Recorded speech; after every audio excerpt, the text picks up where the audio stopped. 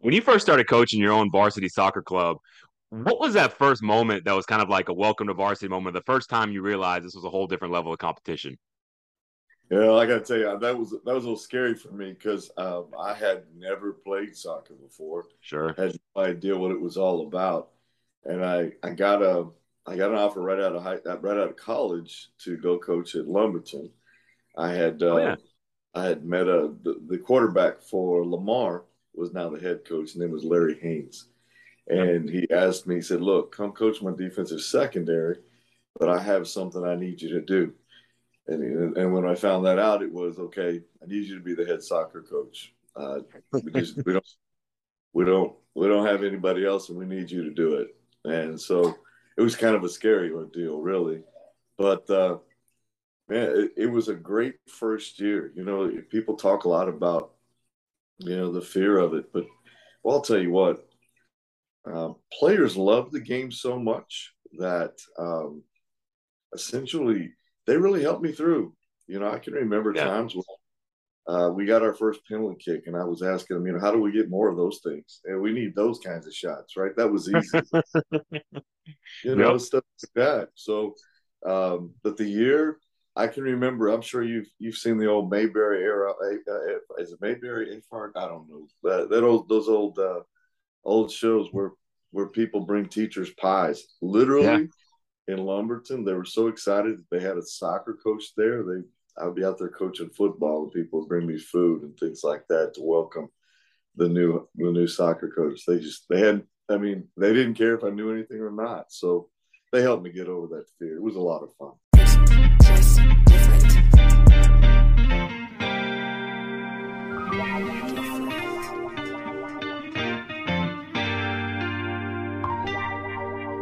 It always feel like I need one more boy and one more line. Record the track just one more time. My family think I bumped my head, lost my mind, ensuring them I'm just fine. I'm good enough, but I need one more boy and one more line. Record the track just one more time. My family think I bumped my head, lost my mind, ensuring them I'm just fine. I'm good enough, but I need one more boy and one more line. Record the track just one more time. My family think I bumped my head, lost my mind, ensuring them I'm just fine, I'm good enough.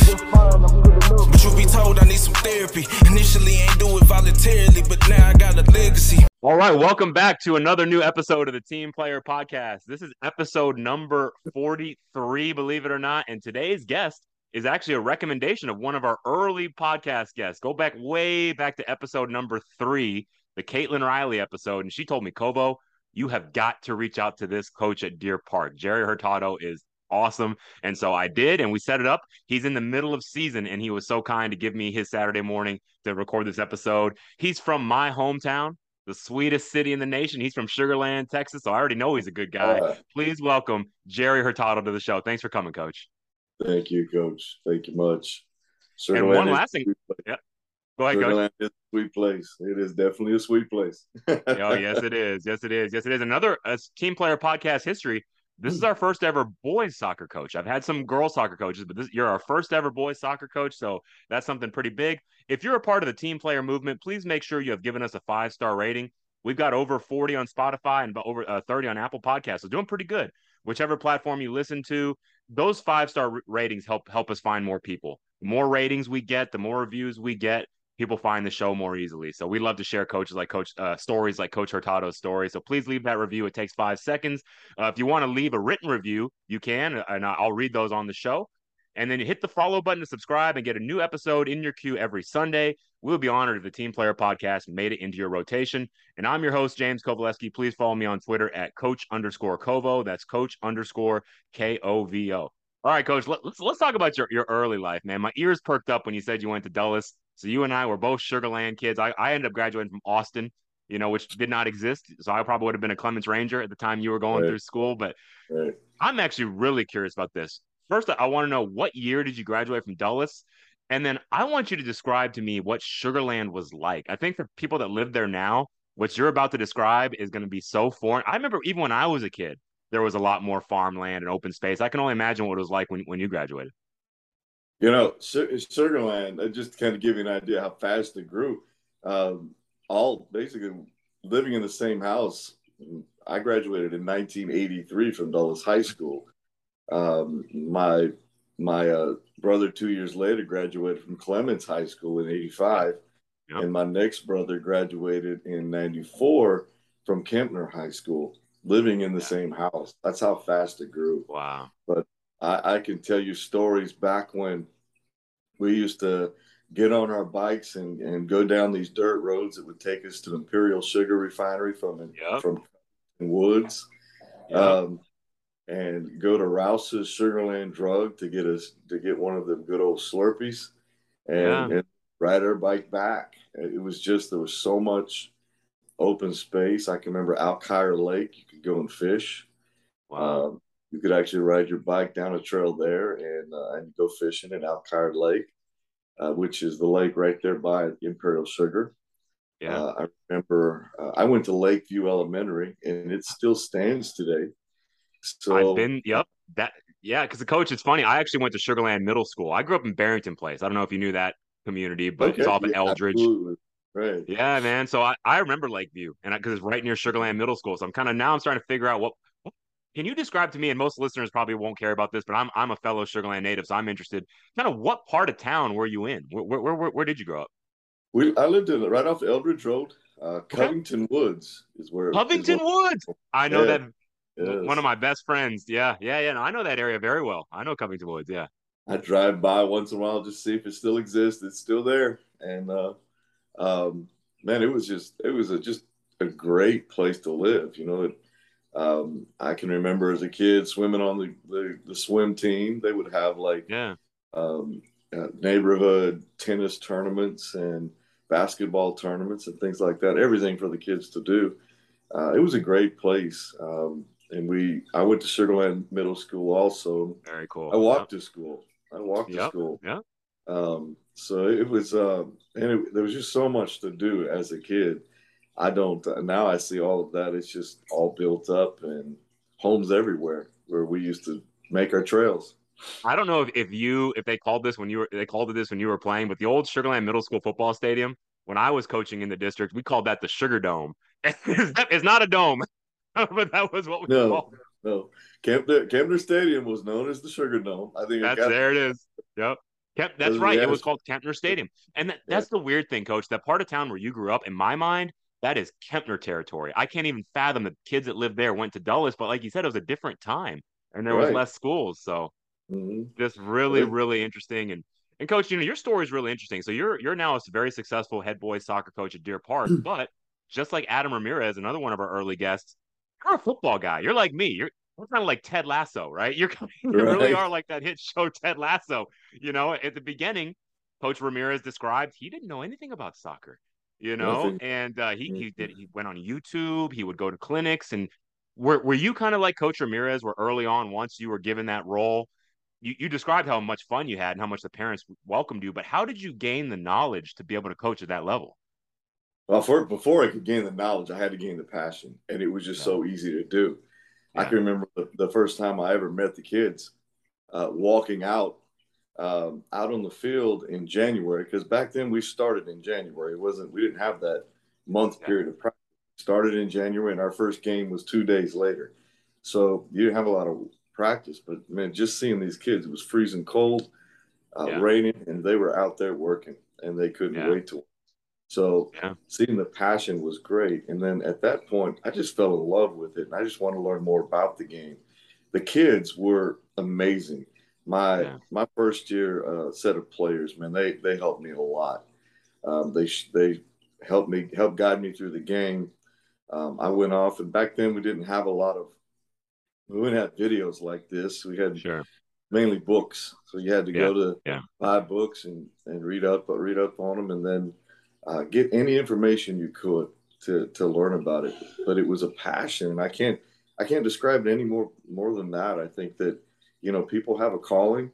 I loved football. I still coach football there, but soccer became the passion. Just kind of drove me to learn more, and I couldn't put it down. Man, Coach, I relate so much to you. And I coached for 11 years, and the fans of the show know that, I was 5 years. I was a defensive coordinator at Ridge Point, 2 years head football coach at Aldine High School. Ended up getting a little bit burnt out on it now. Now I'm in sales. I work for Daktronics, selling scoreboards during the day, but I love the game. And so I do broadcasting. So I work for Texan Live or Vipes. I'm at games. I was at a game last night calling a basketball game at the M.O. Campbell Center for Aldine. So Awesome. I still love it. I can't get away, but that was just like you, coach. Football was my primary thing. But you can ask Coach Sniffen, my old boss, or anybody. I took my basketball job very seriously because that I Yeah. saw it as like my program. This freshman B team is my program. And so Mhm. I gained that passion just like you did, man. And so I love hearing that. So for any young coaches listening, I think sometimes young coaches, maybe their second sport, they just see it as, oh, this is just something I have to do. Yeah. Can you speak to that a little bit as far as being a true consummate coaching professional? How should you approach your secondary sport assignment? I talked at at the THSCA convention this past summer, Yeah. and one of the things I told them was, look, I was football coach. I Yeah. mean, when I first started, it was going to be football, but when I was Right. introduced to soccer, um, it basically you could see the difference when soccer season was upon us. It there was just a different feel about it for me. And I would say to all young coaches, that's okay. It's okay to love your second sport. I Yes. think back then it was like, well, if football is your main thing, okay, go do your thing and then come back to football. But then it's nothing wrong with loving that sport. And when you do, at some point in your career, you'll have another choice. You can have the choice that I had. And after coaching 19 years, um, I decided to just go straight soccer. But you'll Yeah. have the opportunity. Doesn't mean I hated football, didn't like it anymore. Like you said, I think a lot of people get a little bit burned out. Sure. And but I always said I would go back at some point, and I haven't looked back with soccer. I've absolutely loved it. So Coach, I want to ask one last question because about your Fort Bend days and your Dulles days. Because I know you said you graduated in '83, I believe. I mean, what year? I know Dulles did go to the state finals in football. And it was in the '80s. Were you a part of that, or what year was that? oh, that was actually, I want to say it got a little bit later, 89, I Okay. think. '89. Okay. Okay. Yeah. We lost to Austin Reagan at Kyle Field, as a matter of fact. Oh wow. So you went deep in the playoffs. So yeah, Yeah. but you always know, doesn't matter how far you go, it's going to hurt no matter what. So Yeah. unless you, Oh yeah. so I think all of us that played high school football, we can remember whether it was like you going deep in the playoffs or as a coach, I coached some teams deep in the playoffs, or even my team at Austin, we finished 3-7 my senior year. So there mm-hmm. was no playoffs, but all of us, whether we were on a good team, a bad team, or whatever, we remember that last time when we hear that fight song or the school song for the last time, we're standing there swaying, holding our helmets, and we realize this part of my life is over. And I think for us football players, the thing I flash back to isn't even the games. It was just those moments in the weight room after practice or going through, off-season conditioning and doing mat drills, and doing Mm-hmm. stuff like that. That's what I flash back to. Like, man, that was my identity for so long, and now it's gone. Did you kind of have the same feeling? Oh, it's like all of a sudden it's over, and you Yeah, almost try to find yourself. yeah, Football had been everything you were really about for the longest time. For 4 years of high school, and I mean it was when we weren't playing, we were, like you said, in the mat room, in the on the weights, doing whatever we needed to do to get better for the next football season. Once it's gone, it's over. I got to tell you though, I use mat drills in soccer, love and it, love been it. big. It's really been big for us. You should do a clinic on that, coach. I Yeah. guarantee you. Now I know you agree with this because you said it makes a Mm-hmm. difference, but like I think it helps every athlete, Yes. any sport. Absolutely. We are big on it. We started it. I started when I did a little bit of it at Elkins High School, and Yeah, then I left it. Just never did it again. And I had a former player say, "Hey, coach, you still do those mat drills? It really helped us out." So I brought it back to Deer Park, and it has really helped us out big time, big time. and Just what is it? contact, period.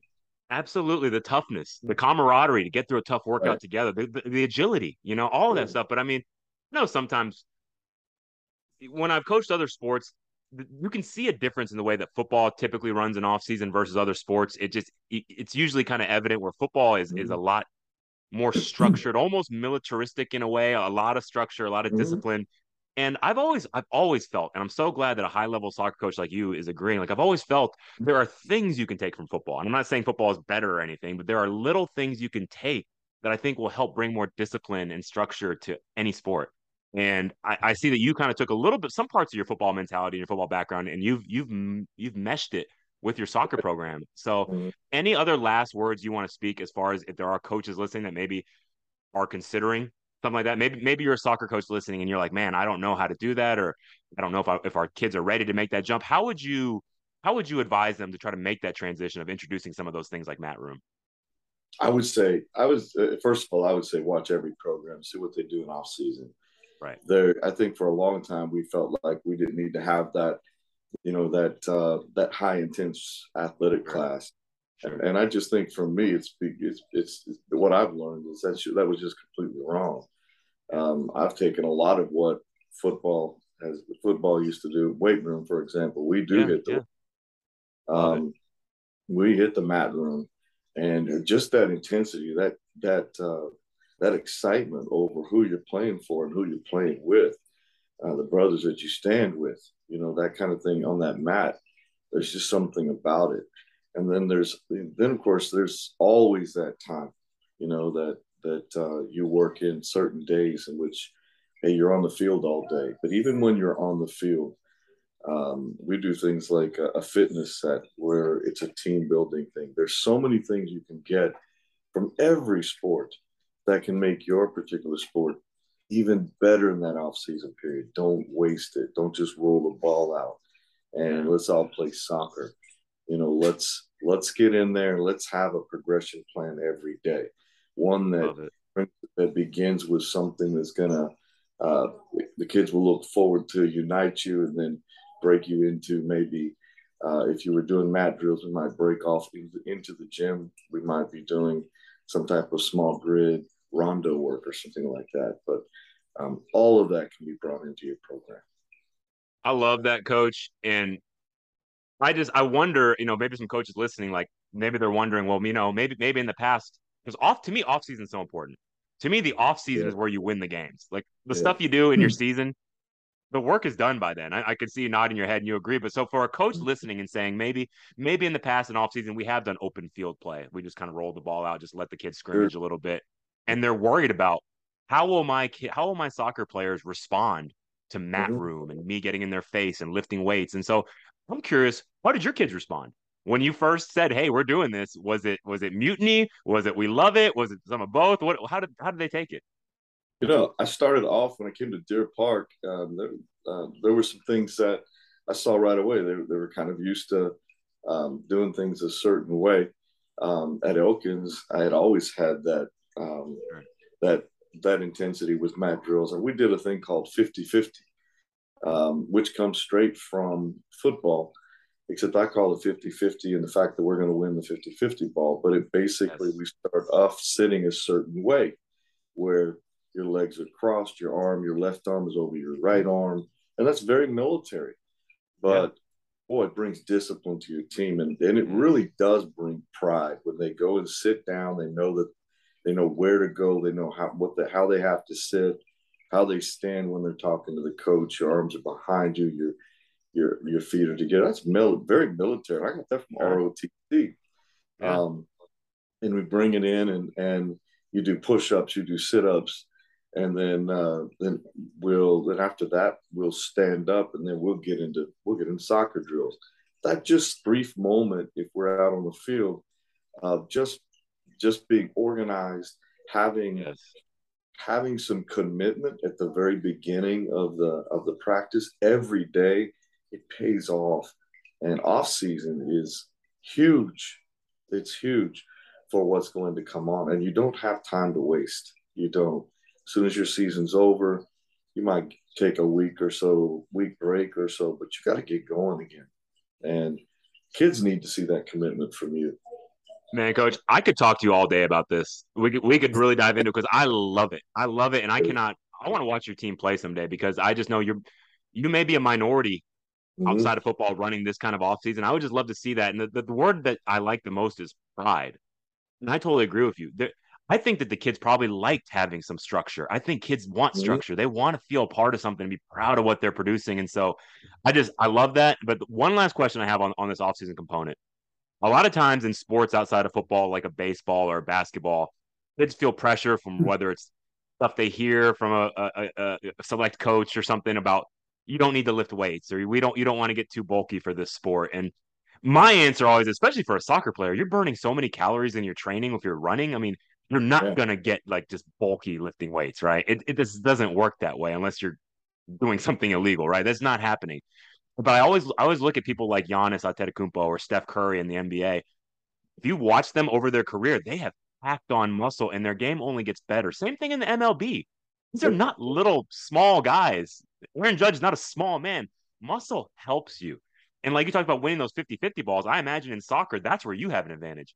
Your team is Mm. probably physically tough and you go win those 50-50 balls because you're strong, and you have that muscle. So I'm just curious, your thought on the whole weightlifting debate.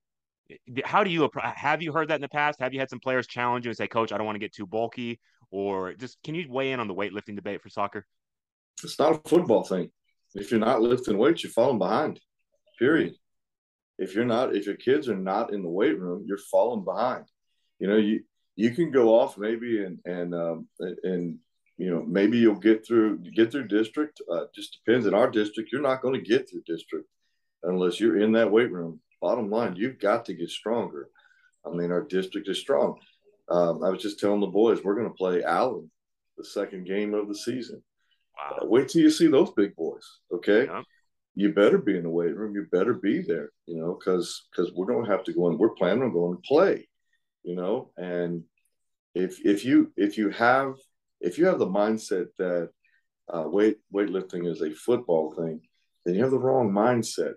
And you know what? Who cares? I've always said that too. The idea that, oh, that's a football thing you're doing. What's a football thing? The fact that I'm getting them organized, the fact that I'm making them committed, the fact that I'm teaching a little discipline. We run a group on Monday afternoons where we call it Generation Men, and we make them read a book, and we talk about those kinds of things. Yeah. That's not a quote soccer thing. There's nothing titled about soccer thing. It's a Yeah. coaching thing. It's Love running it. a program. We're running an athletic program trying to develop men to play a game. And what that game in doesn't matter.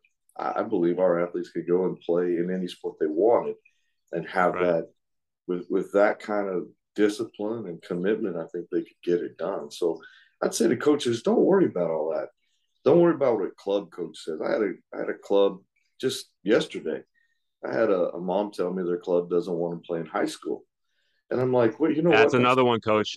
Let's go into tough. that, and please finish the And, story because that happens a lot to a lot of my friends. Yeah.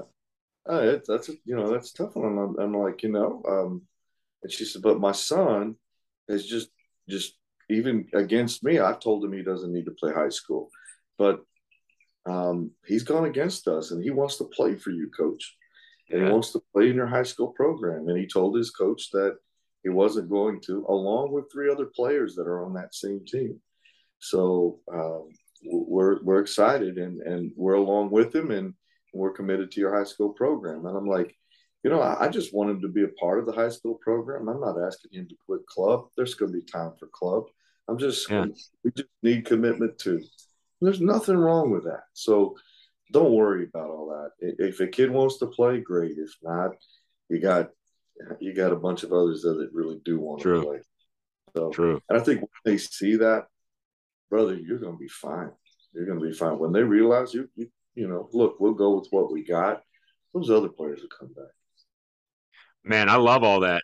And I'm just curious, just because I think some coaches listening will be interested, because especially in like volleyball is a big one. Sometimes girls Mm-hmm. basketball, even sometimes wrestling. Sometimes some of the club wrestling kind of. So Right. when there is a date conflict, you kind of mentioned that you just work it out, but a little more specifics maybe for some of our coaches that are interested.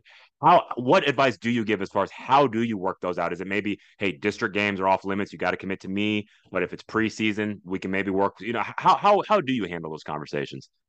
You probably don't want to hear this from me. I had a coach last night talk to me. We had a scrimmage last night, and Yeah. he had he had 7 kids that left to Mexico. They left to, Yeah. and he had a game last night, so he had some kids, and it's for me a scrimmage. Bottom line, you need to be there. I sit parents down at the very beginning of the year. We have this conversation. Yeah. Club club season is here. Okay. Yeah. Once we start high school season, I'd expect you to be there. Period. I Yeah. don't care Yeah. if we're in pre-district or if um, we're in the season or we're in the playoffs. If you choose to not be there because you have a club game, well, that's the decision you make. Because right now we want you committed to high school season, and that would be for any sport. I could not imagine me going to coach to Coach Bolin and saying, "Hey, um, I can't. I got a club. I got a club football game. I can't play this Friday." Sure. Sure.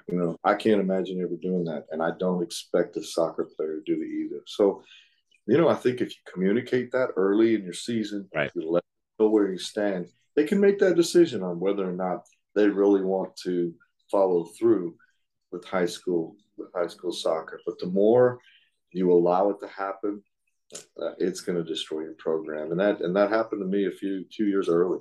So, So you but learn from an experience. I Yeah. just said there's no decision here. I'm not going to weigh high school soccer against a club. I'm not going to do that. Nor would if it's club season. I'm not going to interrupt your club Sure. season. You do it. But when we start high school, it's time to put forth the effort. Now I know that, like for example, I think we had Eastern District and State in club, um, but that's still in a situation where we're not playing games on Saturdays and things like that. They have all that practices. We practice during the week. We expect you to be there. So, Love it. No, I mean, this is the great debate in your mm-hmm. areas that have such a big club involvement. And football's been kind of untouched, but club flag football is rising. 7-on-7 stuff is rising, and so football coaches are starting to have to deal with that in the summer a little bit and where the kids are going. But I've heard both sides. Your side is, hey, we're gonna make our team's a priority. Our team is not choice 1B. So Mm-hmm. during our season, it's us. And if you choose not to, no hard feelings. It sounds like, and just I'm not gonna. I'll still love you the same, but you have to commit. This is a privilege to be a part of the team. And then I have heard some coaches say that they do, and maybe it's not necessarily in soccer, but maybe in some others like a volleyball or something. Sometimes they do allow to go to a big tournament, but I like what you're doing, Coach. I just feel like you've set clear boundaries and you're clear about it at the beginning, and I think people just got to make their choice. I don't think that, again, everybody has their own program, and everybody runs it. That you have to run it your own way on basically how it fits you. My big thing here is commitment. I think if you ever came to our program or just came to watch us, that's the big thing we talk about is commitment. And we expect that commitment, when it's our season. And I've seen so many coaches complain about they get into the playoffs and they've got kids that are they're going to a tournament, Dallas Cup or something like that. Yep. Well, it means you didn't state your claim early. Sure. We don't have that problem. We just don't. And we have players that play at a very high level, but everybody understands that hey, we are a team and we're going to stay a team all the way through. And you have the option of not playing. I've had players that decided just to play club because of those comments, right? And Yeah. we in friendships. I mean, they'd come visit me in my off period and just Absolutely. talk about grandpa or talk about. Yeah. Doesn't mean we can't be friends. It just means that you're unable to commit to our program right now, and I'm going to cheer you on for whatever you do. I just want you committed to something. So I love it. And a lot of times I've heard these players you mentioned you had some players choose you over club. And I saw the same thing yeah, at Ridgepoint. I told you we had a high level soccer player named Jordan Davies, and he was in the mm-hmm. Dynamo Academy, Right. and they didn't want him playing football. He told Mm-hmm. them, no, this is my Mm-hmm. high school experience. I want to be a part of he was our kicker on the football team. I want to be a part of it. And then same thing in soccer. He chose high school soccer. And he Right. was a star for us. And a lot of times these players, you hear them saying, like, yeah, these big tournaments are great. I understand there's a lot of eyeballs on me, but we're just playing the sport. We don't have that feeling of camaraderie and that feeling of representing our school and our peers in the student section cheering for us in a playoff game. They don't have that. That's why they love high school soccer. Absolutely. It, Absolutely. yeah. So I love it. I could talk to you all day about it, but let's go into your background a little bit. I actually Okay. was at Lumberton High School yesterday. I actually was dropping off an Okay. antenna board. So it's just too funny that you started Lumberton. But then you mentioned Elkins. What years were you at Elkins? So I left Lumberton in '99 to take a job. Coach Bolin was Andy Bolin. He was the yes, coach when I was playing at Austin. I remember right. Andy Bolin. Yeah, Coach Bolin asked me to come back home, and my mom was sick, so it was a really good time for me to make my move back. So Elkins was just around the corner from where my mom lived, so it turned out just to be a great thing for me. So I went to Elkins High School, and I had no idea what I was running into. I ran into just a tremendous group of athletes that had already been to the finals, the regional finals, and lost on penalty kicks. And just a tremendous amount of really good players. Marcus Story was in that bunch. Yeah. They had won in club. They'd won the Snickers Cup back then. I think that was the national championship back then. So went back home and coached at Elkins back in 2000 to 2000. It was 2000, year 2000. It was my first year there. And you said you were coaching football as well at that time. Yes. So this is a team player podcast first. You coached against me as a player.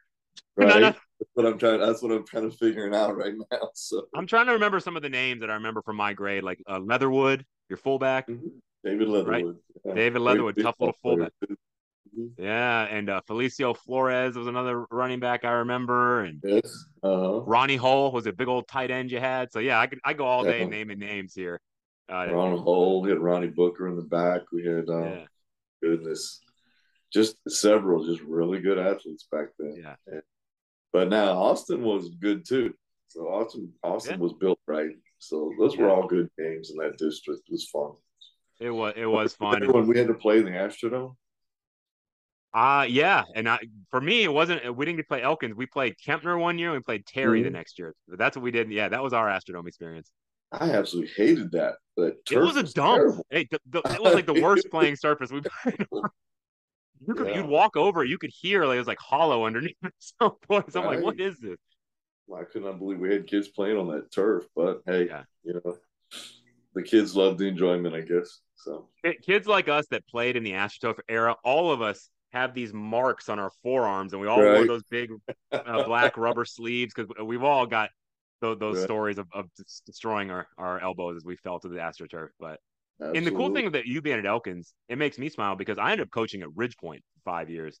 And so a lot of those kids you're describing, like they probably would have been Ridgepoint Panthers maybe. I don't know exactly where they live, but our boundary was made up of Elkins kids and Hightower kids that lived in Siena. So if any of your kids were Siena kids, they would have been Ridgepoint. Just like when I think of you where you lived, you should have been a Kentner Cougar, but it was a different time time for sure. And so then after Elkins, was it straight to Deer Park, or did you have another stop in between? Kind of an interesting thing. I really wanted to be a head football coach. At that point, there was some openings coming up. Kempner had just opened up, and I took my chances with it, and then just didn't really interview real well. And I will say this: one of the reasons, I think, because I just in the back of my heart, I didn't want to leave soccer. I know that sounds. Yeah. If you can't really be, I tell the boys all the time, if you're really not committed, it'll show. And I think it showed. And I got a call shortly after that from Jerry Creel. And he said, hey, wow, how about just coaching soccer? And I'm like, what do you mean I can't do that? He said, well, we can make it worth your while. Come to Deer Park, just coach soccer. I've never heard of that before. Yeah. And I asked my coordinator if it was possible that I just coach soccer, if I even had that opportunity in Fort Bend. He said no. So that's when I went to Deer Park. I went, and it's been what a wonderful change for me. Deer Park, it's just a different place. It's a great place to work. It really is.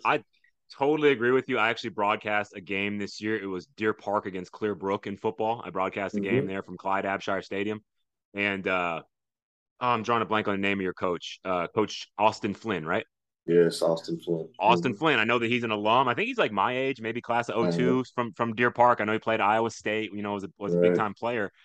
He gets it, right? He understands the Deer Park community because I was watching the sideline. You had the whole little league football program was standing in the end zone Yep. watching the varsity kids warm up, and they got to run through the Mhm. ton, run through with the players. And I just saw so many people decked out in maroon and gold, and I'm just like, this. I think a lot of people sleep on Deer Park. I mean, you think about the big like the Katy Mhm. or whatever, but Deer Park also has that kind of small town championship feel. It really does. Yep. It's huge. And, Yeah, Austin Flynn has just, I mean, he's done a great job of bringing that to the that's community. awesome. Wow. Yeah, I mean, here's at the very beginning of the year, he has me come out and do some, what do you call it when they bid for things? I'm the auction. announcer. Yeah, he has me So, do yeah, the auction for yeah, him. yeah. And it's amazing how many he has little games for players for little kids to come out and get out on Yeah. Abshire Stadium. It's amazing how many people come out in the community just like that's some type of rodeo going on. I mean, Yeah. it's amazing they come out and support it, but he really gets the community involved, and so um, I mean, Deer Park's just that way. I always say it's the Deer Park way. I always tell them that it's Yeah. something that's just real special for soccer players. Looking up into the stands we're in the regional semifinals and looking up because that's kind of a home field advantage for us. Looking Yeah. up fans and just seeing the Deer Park fans come out, and it's like you're playing in front of a football packed house. It's their way. Coach, rem- I could have sworn one year when I was at Clements, our team made it to play y'all, right? Did you play Clements High School one year deep into the playoffs? Yes. Uh huh. Yeah, it I was like I summer. remember going to that game. Y'all got the better of us because you Right. got a hell of a Uh coach over there, but huh. it was like a football, like you said, it was like a football game. Our team traveled really well, and obviously your fans. Yeah, I It was remember that. it was amazing. I looked up in the stands and I'm like, wow, we got a good turnout. And I look over there, and Yeah, Clemens is a good turnout, and yeah, we're playing at home, and it's like, I mean, in your place that year, and yeah. I don't know which particular because there was 3 years in a row, Coach. So I we went to played. the one at Abshire. I went to the one of Abshire. Okay. I wasn't present for the one in Yeah, Bend. and it was a packed house on both sides. It was great, and Yeah, when we went over to their place, it was the same way. So, but we rotated, and they won state the year they beat us in the regional quarterfinal. They yeah, ended up winning yeah. state. That was after I had left. That's right. Yep, yep. And so for me, I'm kind of like you. I mean, I'm a football guy. One thing I forgot to talk about this earlier, but growing up, you grew up in the '80s. I grew up kind of in the '90s. I'm kind of ashamed to say it. I'm sure you probably experienced some of the same thing, but I have to say our football coaches were not very kind to soccer. No. The old kind of joke, and again, I'm kind of ashamed to say this, but the joke that they used to always say was soccer's a communist sport and kind of laugh at it. And Mhm. like if there were soccer goals out at our practice field, they would like, knock them over, kick them out of the way. And it was a very adversarial relationship growing up as a kid in the '80s and '90s as a football Mhm. player versus a soccer player, right? That's the way that we grew up. And I hate that. I hate that it was like that. And Mhm. so I never was too into soccer growing up. As I got older and started, getting more, following the World Cup and the Olympics and things, I started, okay, this is pretty cool. But then it's when I got to Aldine High School. When I got to Aldine High School and I was the head football coach at campus athletic coordinator, do you know Coach Melvin Badahona pretty well, Nate? Have you run I across him? no, I mean, he's the one at Aldine, right? He's at Aldine. Yeah, I was at Yeah, Aldine, the original. Yeah. And so Coach Badahona was our coach. And so he was he's a just such a stud. pleasure to work with. He He's was a great yeah. guy. He's got a heck of a team. I say kind of, yeah, they got a great team out there. Mhm. And we went to the regional. I think we went to the regional final my first year. And I remember like going to every single playoff game. I know we beat like Cy Springs in the first round in a big comeback victory, and we just kept going and going and going. And I think we You might have beat played Deer our regional Park. final at Abshire. You beat Wasn't Deer it? Park.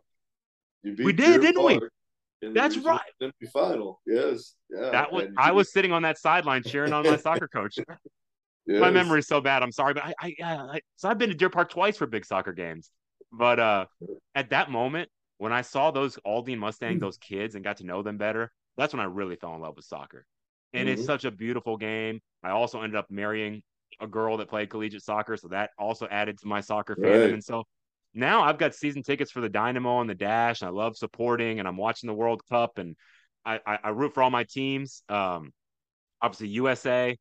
I'm half Japanese. You may not tell by looking at me, but my mom's Mhm. Japanese. I was actually born in Tokyo, so I rooted for Awesome. Samurai Blue. They had a Mhm. great World Cup this year. So proud of them. Right. And then you can tell by my last name, my dad's Polish. So Okay.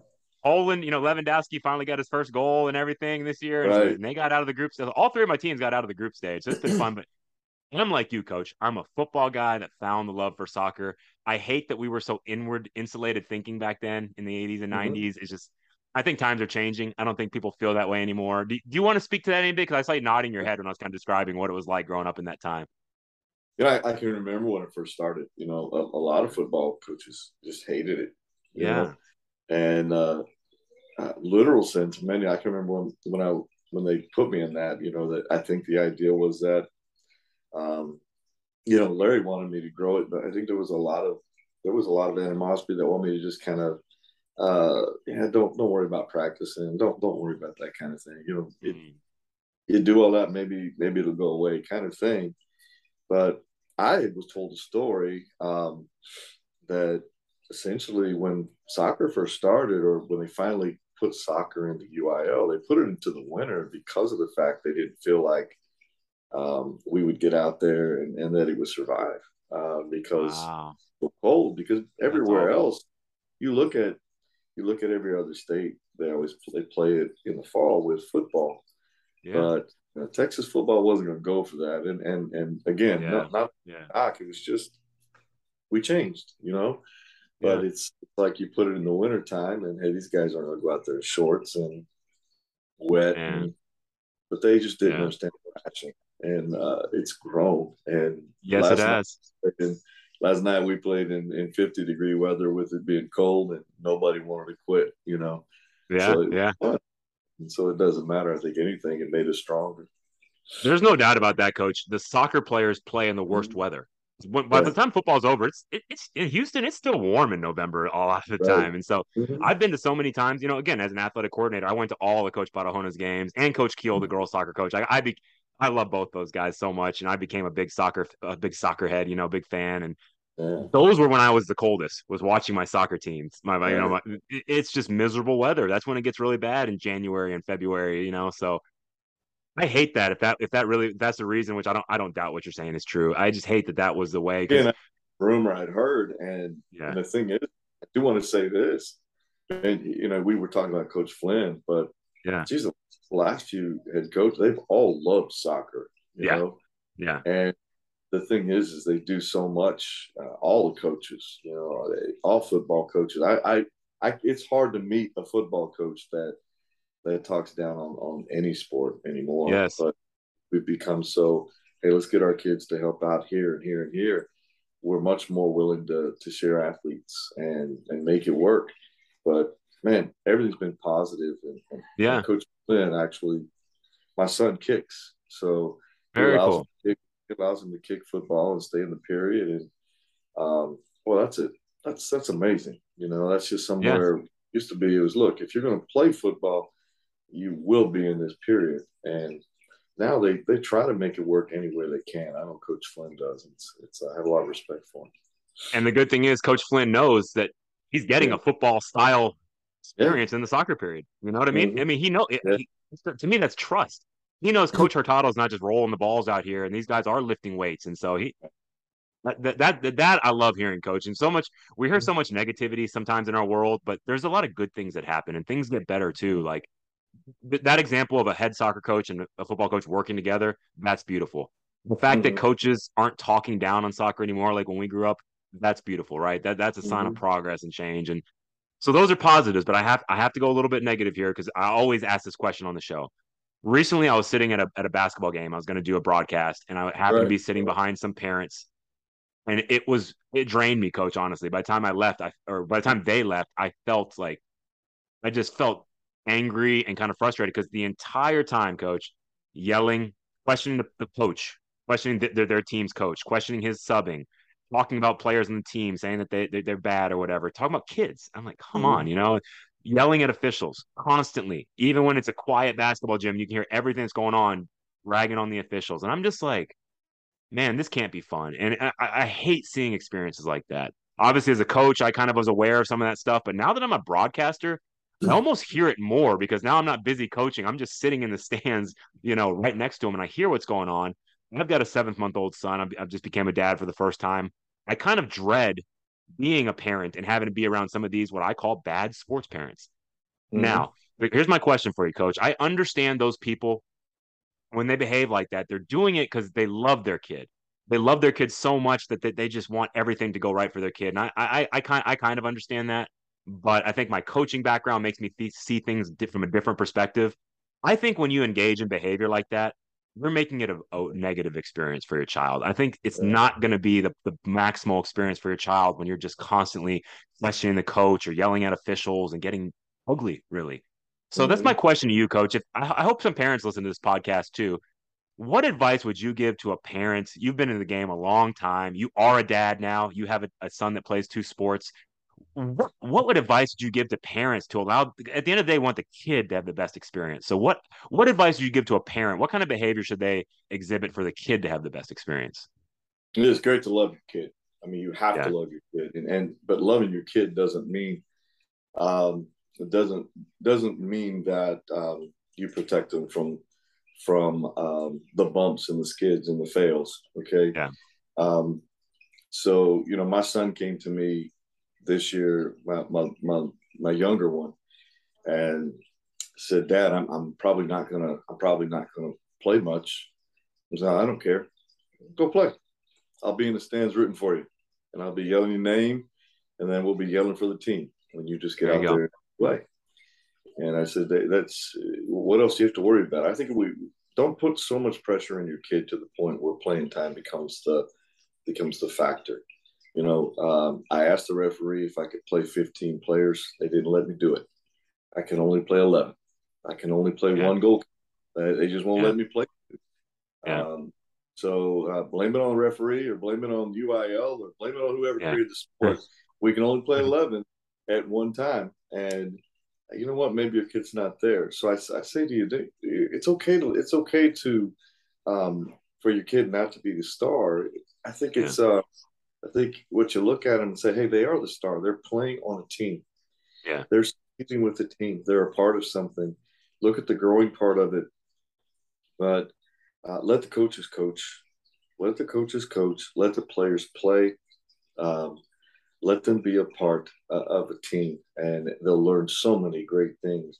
But the more that you bark up that tree, the more that you keep complaining, the worse you make it on your son. You embarrass him. You Yeah. embarrass you is what you're doing. And I've had that situation this year already. Yeah. You're going to have it every year with a coach, because parents just think that, well, obviously they know it all. I mean, obviously, Sure. because they're involved, right?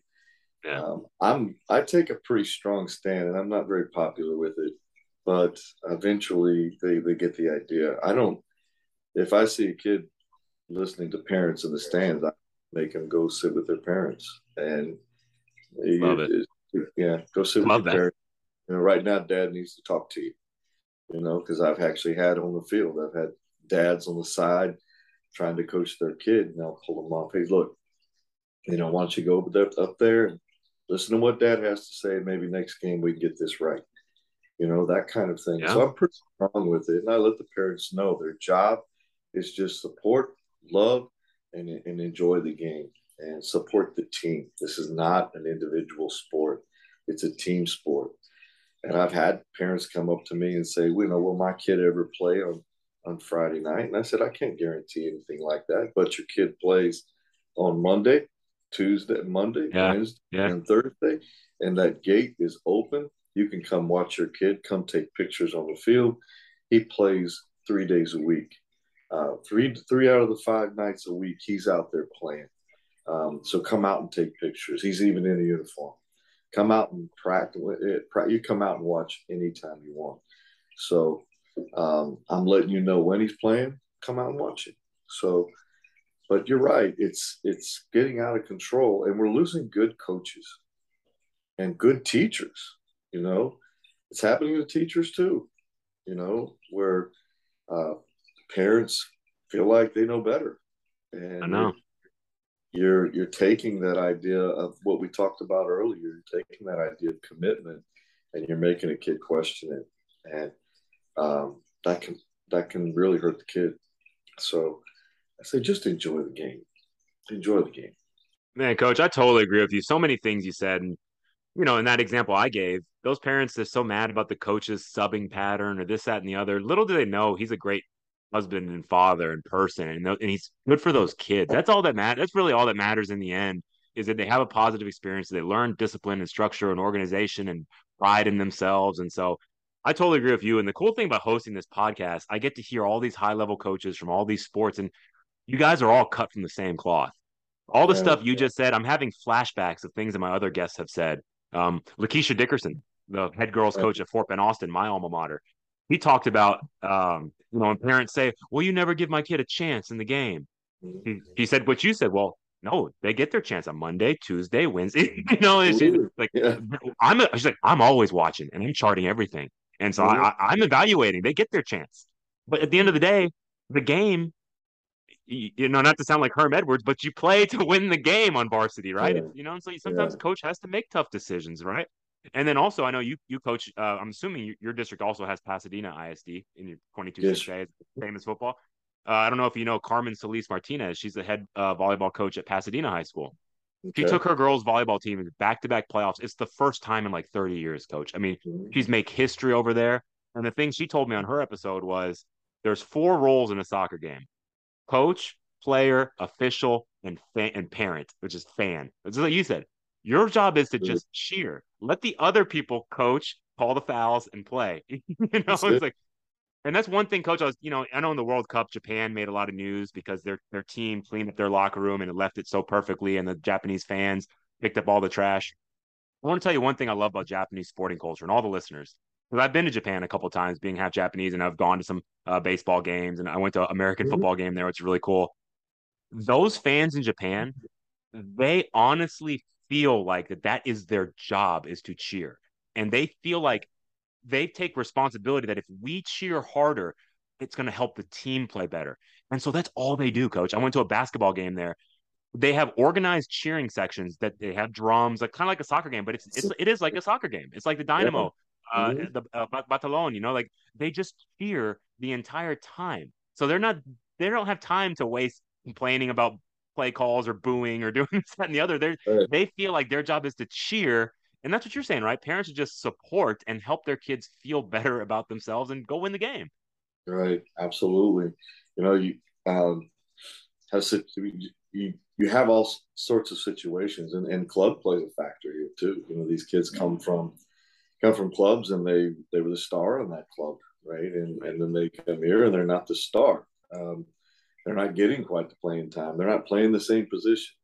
It amazes me how many kids become positional players in club, and they get to high school and it's like, okay, well, I've got a lot of people that play that same position. How about playing left back, or how about playing right back? Those kinds of things, and it's just they're identified with one thing, and they were playing so much in club. Parents want to know, well, what happened? Well, this is a different team.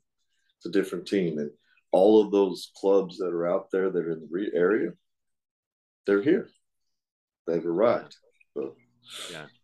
I love that, coach. And, I think there's so many good morsels you dropped there. And I hope it gets better because I agree with you. I mean, I've heard a lot of coaches tell me that are still in the game. It seems like it's getting worse, but hopefully we can see change. And this is, now that we've talked a lot about coaching, this is the fun part of the show. We get to just know you a little bit better. You say your favorite premier soccer team is Liverpool. yeah. And yeah. And Uh-huh. how are they doing right now? Well, they're kind of in a transitional phase, but they'll always be at the top, right? Yeah. But I just love the way I love the way they attack. Yeah. I love that. But they still are able to attack and maintain a good, organized defensive way. And there's that appreciation for the clean slate. You know that Yeah. I just have loved that tradition. Now remember, I started late in this game, so uh, I started being introduced to these a little bit later in Sure. Liverpool. Well, I got to tell you, I liked their uniforms and their color first, and then kind of followed that way through. I'm not gonna Coach, lie. that is too funny because I have a similar story. And one uh, Everton is the other town, other club in Liverpool, right? And they're struggling. uh, right. Everton is struggling, right? Okay, yeah. Just Uh-huh. make sure I get that right. But I did the exact same thing, Coach. And I don't want to sound like a homer. I picked Man City, and it's Right. another reason I love being at Aldine. I love just like you. I love the Oilers. I Uh-huh. love that Columbia blue jersey. So when I'd see it, I was Absolutely. like, oh, I like that team. But this was before all like the investment from these investors, and they bought all the best players. Like it used to be kind of more like the working man's team, right? And Right. so anyhow, I got into it solely because of the color. I chose Man City as my Premier League team, and now Mhm. they're really good. It's kind of it doesn't feel as fun when you're just buying a bunch of good players, I guess. Right. But anyhow, so that you love Liverpool. You've mentioned you've been Dynamo season ticket holder, and then growing up, you're a big Oilers and Astros fan. Obviously, all of us we love the Astros. Right. Another World Series. Um, Right. I just love the way they run the organization. But now you say you're a this part I love about you, Coach. You're a Titans fan. Yes. I am not a Texans fan. People can't understand. They ask me like Right. they think like, I'm such a big football fan. I say I'm a Detroit Lions fan, which is Right. pretty. We've had a lot of losing seasons, but ever since the Oilers left, I never got into the Texans. Mhm. And I always liked Barry Sanders growing up as a kid, and so I kind of liked the Lions. And then my wife is from Michigan, so now I've just bought in. I'm a big Michigan Wolverines fan. I'm a big Detroit Lions fan, but I don't like the Texans. And sometimes Yeah. some of my friends from other cities don't understand that. But I can relate to what you're saying at the Titans. Of course, Dynamo, Astros, and Rockets. But let's dig into that Oilers a little bit. Let's, Okay. we always at the end of the game we play a thing called start, bench, cut. So I'll give you three names. You got to start one, bench one, and cut one. So you're kind of ranking players. Let's do a Okay. Love You Blue edition. So before we jump into it, can you just tell me because when I was growing up, I went to the Astrodome to watch the Oilers, but I was still a little bit younger, so I Mhm. don't have great memories. Can you just describe that Love You Blue period and going to the dome and those we had the best uniforms, I think, maybe in the history of pro football and those baby blue Oh yeah. uniforms. Can you just describe what that was like during that time period? It was tremendous. We were basically just the Oilers were the thing, Yeah, and it was like you everybody it was the one time that we finally with the NFL. I think that as the Oilers grew to be better and better, um, man, they just made a big difference in our community overall. But man, the Oiler field, I still remember I was at the game, the Miami Dolphin game, where the Howard Cosell was talking about the pom poms yeah, and yeah, all of that, and Earl Campbell runs out wide right and takes it right down the line, and that big old football player is running a good. I guarantee you, he's running a good 10-6 100-yard dash yeah, because he yeah, yeah, when we yeah, win the game. And it's just so much pride in this city when it came to the yeah, Oilers. But it was really hard during that period to get people to come to the games. And yeah. even though we were good, you still just didn't have a lot of just homegrown Houston Oiler fans. When they were good, you would see the fans out there, but you'd also see a good chunk of everybody else. You know, Yeah. it was hard to find that, and I can remember that corporations having to buy tickets just so we could watch the game on Sundays. People don't remember that, The but that blackouts. Yes. yeah, the Yeah. blackouts. If I we didn't remember. sell out, you didn't get to watch it at home. And Coach, this is going to be an unpopular take, and I've taken flack on this before from my mhm, fellow Houstonians. I'm a proud Houstonian. I support all the teams, but except for the Texans. Um, we're a little bit of a fair weather sports city. We got a little bit of a problem as a fair weather sports city. I mean, people don't forget that the Minute Maid Park was empty years ago, laughably empty, and yep, you have to be winning here. And I yep, think of my Houston or our Houston Cougars. Their football team won 12 games last year, beat Auburn in a bowl game. A little right, bit of a rough season. VDCU is empty. And granted, you got a very good basketball team playing across the way, and it's like Houston supports winners, and yeah, I totally agree with you. And I remember I went to the last Texas game I went to, they're playing the Steelers. Coach, it felt like a Steelers home game. I mean, it was completely black and gold in there. And so you said, it's kind of always been like that for these true diehard teams with the diehard fans. And so it's just not Houston. It is what it is. Me personally, I actively root against the Texans. I would like for the McNairs to sell because my reason is this. If you get a new owner in that's not linked to that name Texans, they like the name Texans because their father came up with the name. I understand. Yeah. But there's no reason why a new owner cannot come in, pick up the phone, call Amy Adams over there at the Tennessee Titans, and say, hey, what do we need to do to buy the Oilers' intellectual property back? It's been done. The Browns, still the Browns. The Charlotte Hornets, they switched from being the Bobcats to the Hornets. It can be done. You got to pick up the phone. And I guarantee you, if they did that, if they became the Oilers again, you would see a boom in support. No doubt about it. No doubt about it. All right, Coach, so last thing. We're going to play for this one, I want to play a Mount Rushmore. So Mount Rushmore is, the four, famous U.S. presidents. So we're going to do your Houston Oilers Mount Rushmore. I want to know your four just favorite. You're not saying they're the best, but your favorite, your personal Coach Hurtado Mount Rushmore. And I noticed you're a Titans fan. I kind of was like that too. The first couple of years, I still love, Steve McNair and Eddie George and Frank Wycheck. So if there's a couple guys that played for the Titans too, that played to Oilers, and Bruce Matthews is another one. You can count them too. But I'd just like to know your four favorite Houston Oilers of all time. Wow. Obviously Warren Moon. Love it. Yeah, obviously Warren Moon. Elvin Bethea, 65. He was, I want to say he was a left tackle.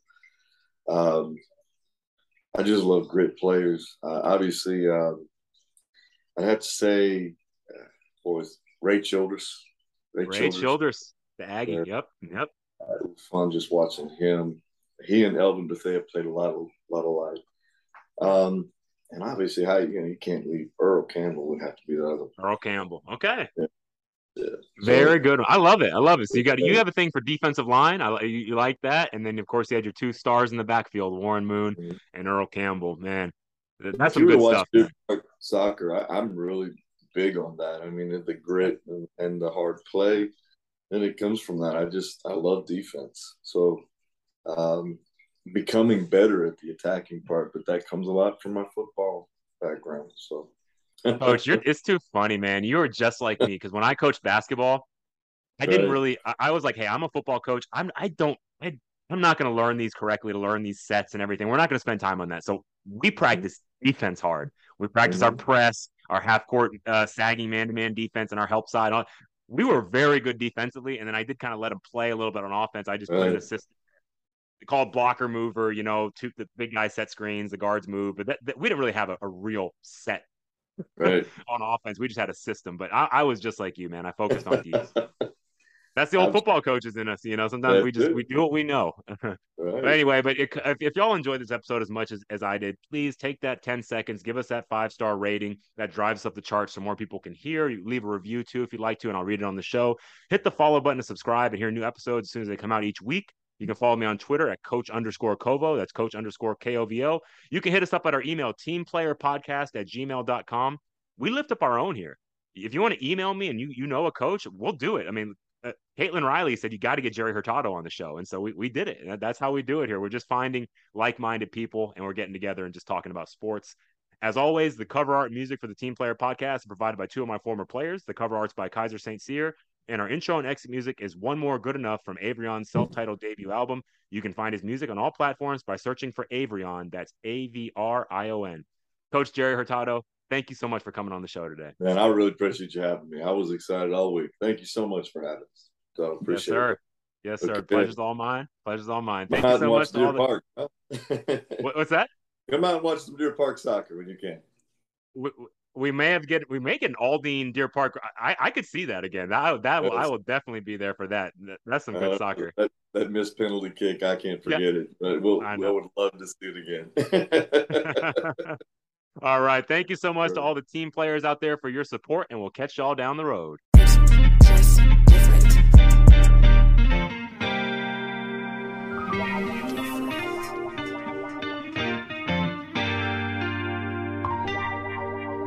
It always feel like I need one more boy and one one more line. Record the track just one more time. My family think I bumped my head. Lost my mind, ensuring them I'm just fine. I'm good enough, but I need one more boy and one more line. Record the track just one more time. My family think I bumped my head.